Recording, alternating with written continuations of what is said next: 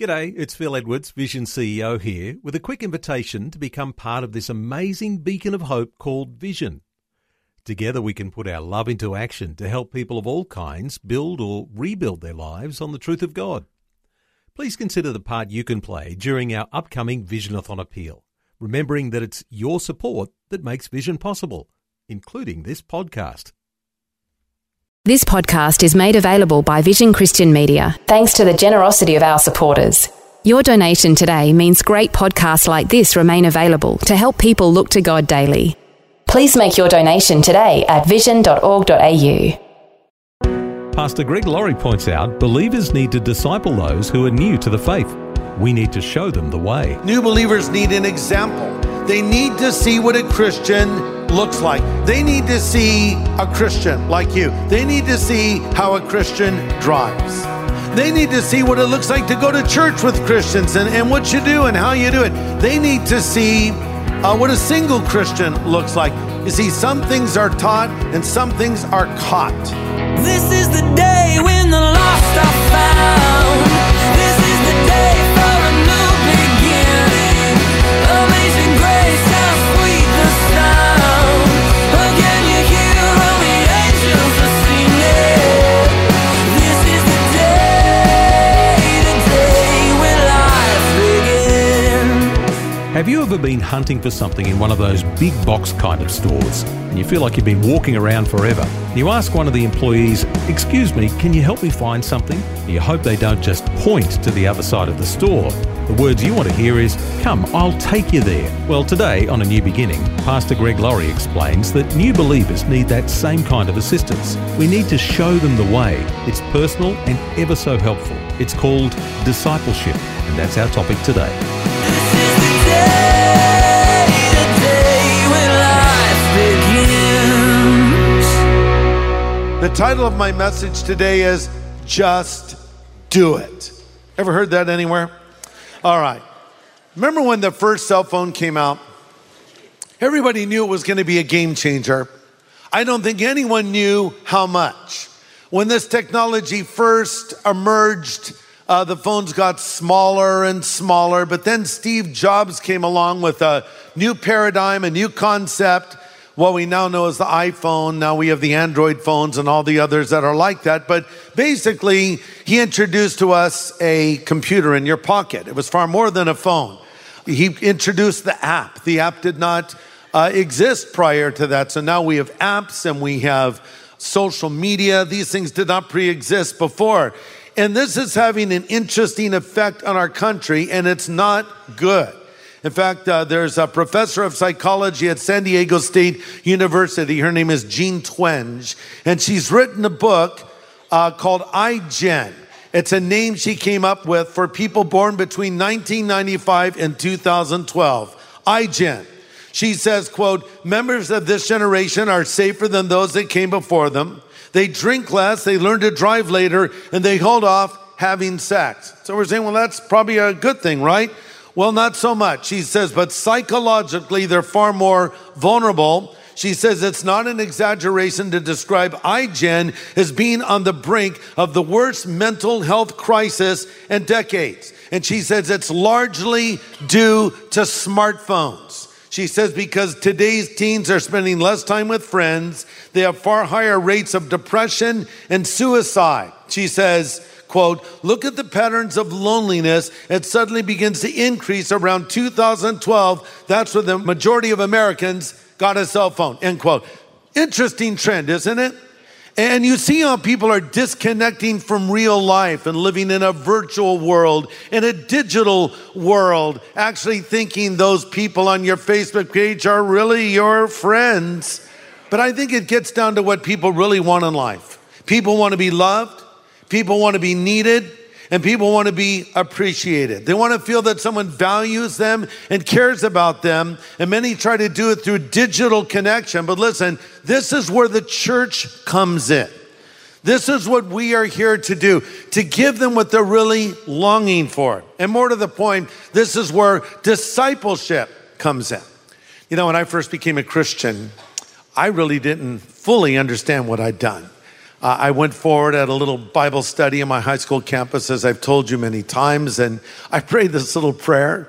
I didn't know what was ahead of me. I didn't know what was going to happen to me, but I believed what I heard. And not long after that, a guy comes up to me that I don't know from Adam's house cat. Did you know Adam had a house cat? I don't know if he did or not, probably not. But he says, "Hi, my name is Mark, and I saw that you went forward and prayed to accept Jesus the other day." I was kind of like resentful, like, "Yeah, so?" And no, but hey, I want to help you. I want to take you to church. I'm like, "No, that's okay. I don't want to go to church." No, I really want to take you to church. And finally I said, "Okay." But he didn't just take me to church. He introduced me to other Christians. He had me over at his house for dinner with his mom and his dad. We're just kids at this point. I'm talking to Christians. I'm asking questions. No question was too ridiculous to ask. Here's what Mark was doing. He was discipling me. And if he had not done that, I fear I would have fallen through the cracks. And what Mark did for me, we need to do for others, because that's what the Great Commission is. Again, it's to go into all the world and preach the gospel and then make disciples of all nations. Listen, if you're following Jesus as a real disciple, you will be leading others to Christ. Let me reverse that.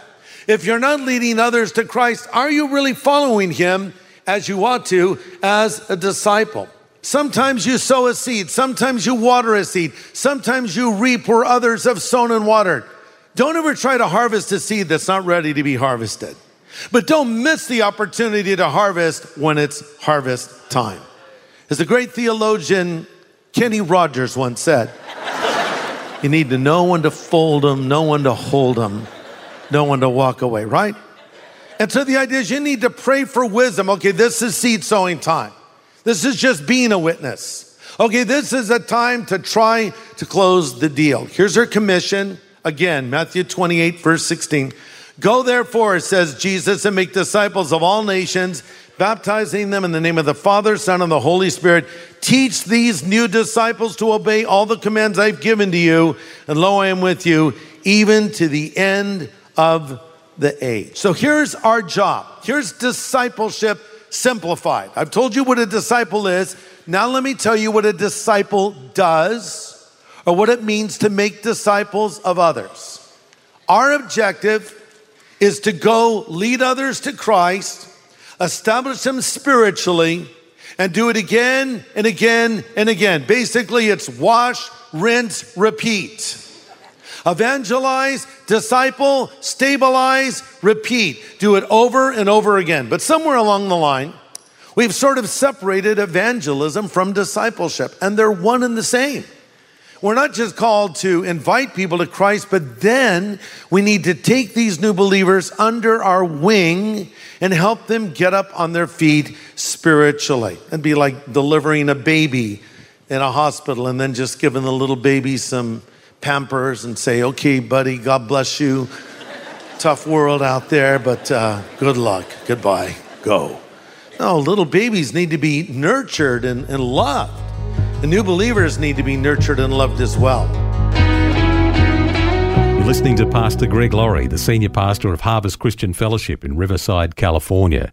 And today he's sharing with us about the specific things that new believers need as they begin to grow as Christians. It's a message called Just Do It, and it's the final in his series Discipleship, The Road Less Taken. Read about an interesting study conducted by a large hospital where they discovered something. They noticed that the babies that were near the door were healthier and stronger than the other babies. And they wondered why. So after careful study, they noticed that the nurses were more prone to give attention to the babies near the door as they went about their duties. They would pick them up and hug them and speak to them. So they thought, this is what the children need. Just a little baby can tell when they're being loved, when they're being embraced, or when they're being cared for. And the new believers need the same thing from all of us. Here's a few things a new believer needs. Number one, they need assurance. They need assurance. They need to be reassured that God loves them and God has forgiven them and that their name is written in the book of life. One passage everyone should commit to memory is 1 John 5:13, where John writes, I write these things to you that believe in the name of the Son of God, that you may know that you have eternal life. Reassure a believer of that. Because remember, in the Garden of Eden, Satan attacked Adam and Eve. You remember how he attacked? He said to them, did God say what you really thought God said? And he'll do that in the life of a new believer. And for that matter, older believers sometimes too, right? Are you really saved? Do you think Christ has really forgiven you? It's not based on how I feel. It's based on what God has done. New believers need assurance. Number two, new believers need protection.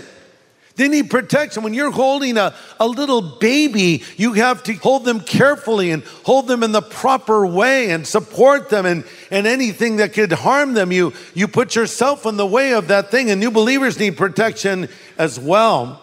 Galatians 4:19 says, my dear children, I feel as though I'm going through labor pains for you again, and they will continue until Christ is fully developed in your life. New believers are vulnerable to their emotions, as well as being vulnerable to false teaching. Old friends will try to drag them down. Old girlfriends and old boyfriends will materialize out of nowhere. Temptations will come that maybe they've never experienced before, right? You remember that yourself. So they need to be protected. And just as in the parable of the sower, Jesus talked about the seed sown on the roadside, eaten by the birds. And he said, these are they that hear the word of God, but Satan comes immediately and snatches it away. The new believer doesn't know what's happening, but we do. So we need to help them. And number three, they need food. They need food. You know, when a baby cries, it's usually because of two reasons. Number one, they need their diaper changed. Number two, they're hungry. By the way, those are the same reasons I cry. So Kathy always has a sandwich and some Depends nearby. No, that's a joke. It's not true. I don't wear Depends. Wow, how did I get off on that? That's just... But as I've said before, you know, healthy people are hungry people. So when you're a new believer, you're hungry for the Word of God. Can you remember the first time you read the Bible as a new Christian? Now, if you were raised in the church, it was familiar, but perhaps it came alive to you. But if you were more like me and you weren't raised in the church, and you started hearing these things for the first time, I'm just a kid, 17 years old.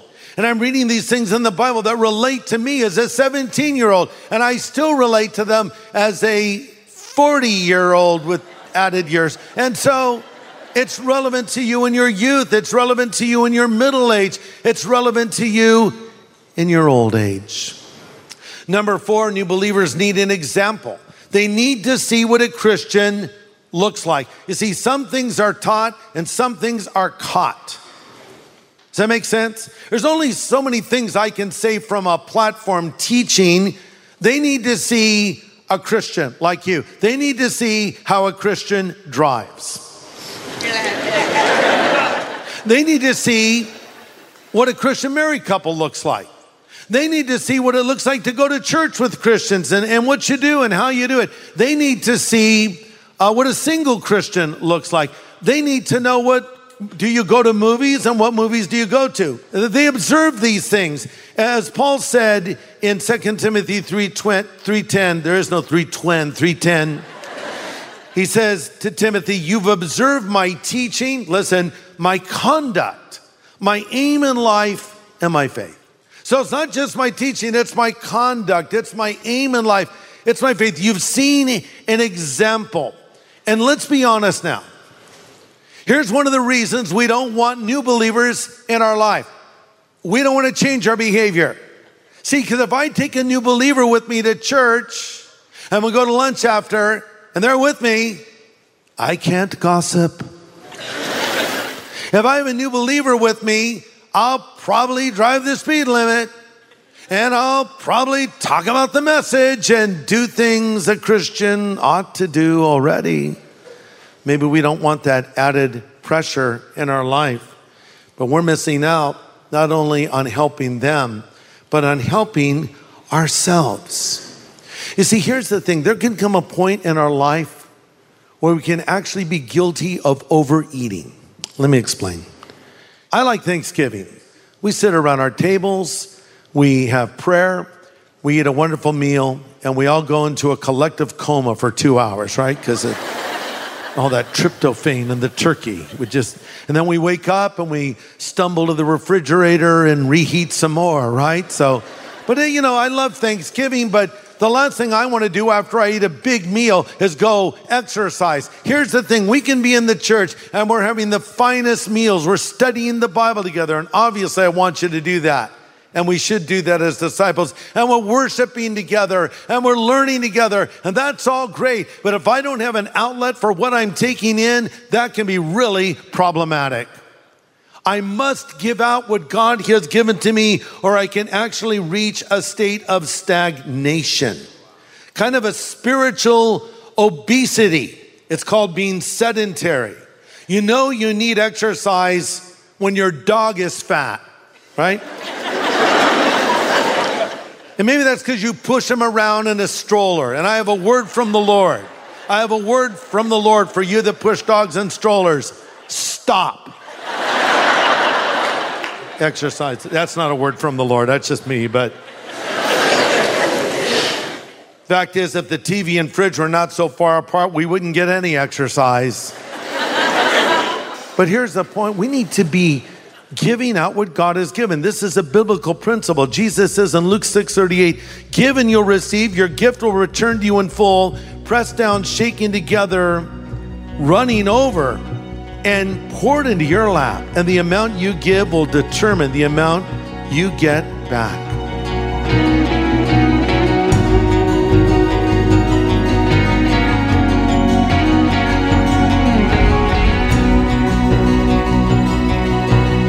Encouraging and caring for those who are newborn in the Lord. Good stuff. Well, next time, Pastor Greg Laurie brings the finale to his series called Discipleship, The Road Less Taken. Do join us right here for a new beginning. This is the day when life begins. Now for a copy of today's full message, get in touch with Vision Christian Store. It was called Just Do It. Go to visionstore.org.au or call 1-800 00 50 11. Thanks for taking time to listen to this audio on demand from Vision Christian Media. To find out more about us, go to vision.org.au.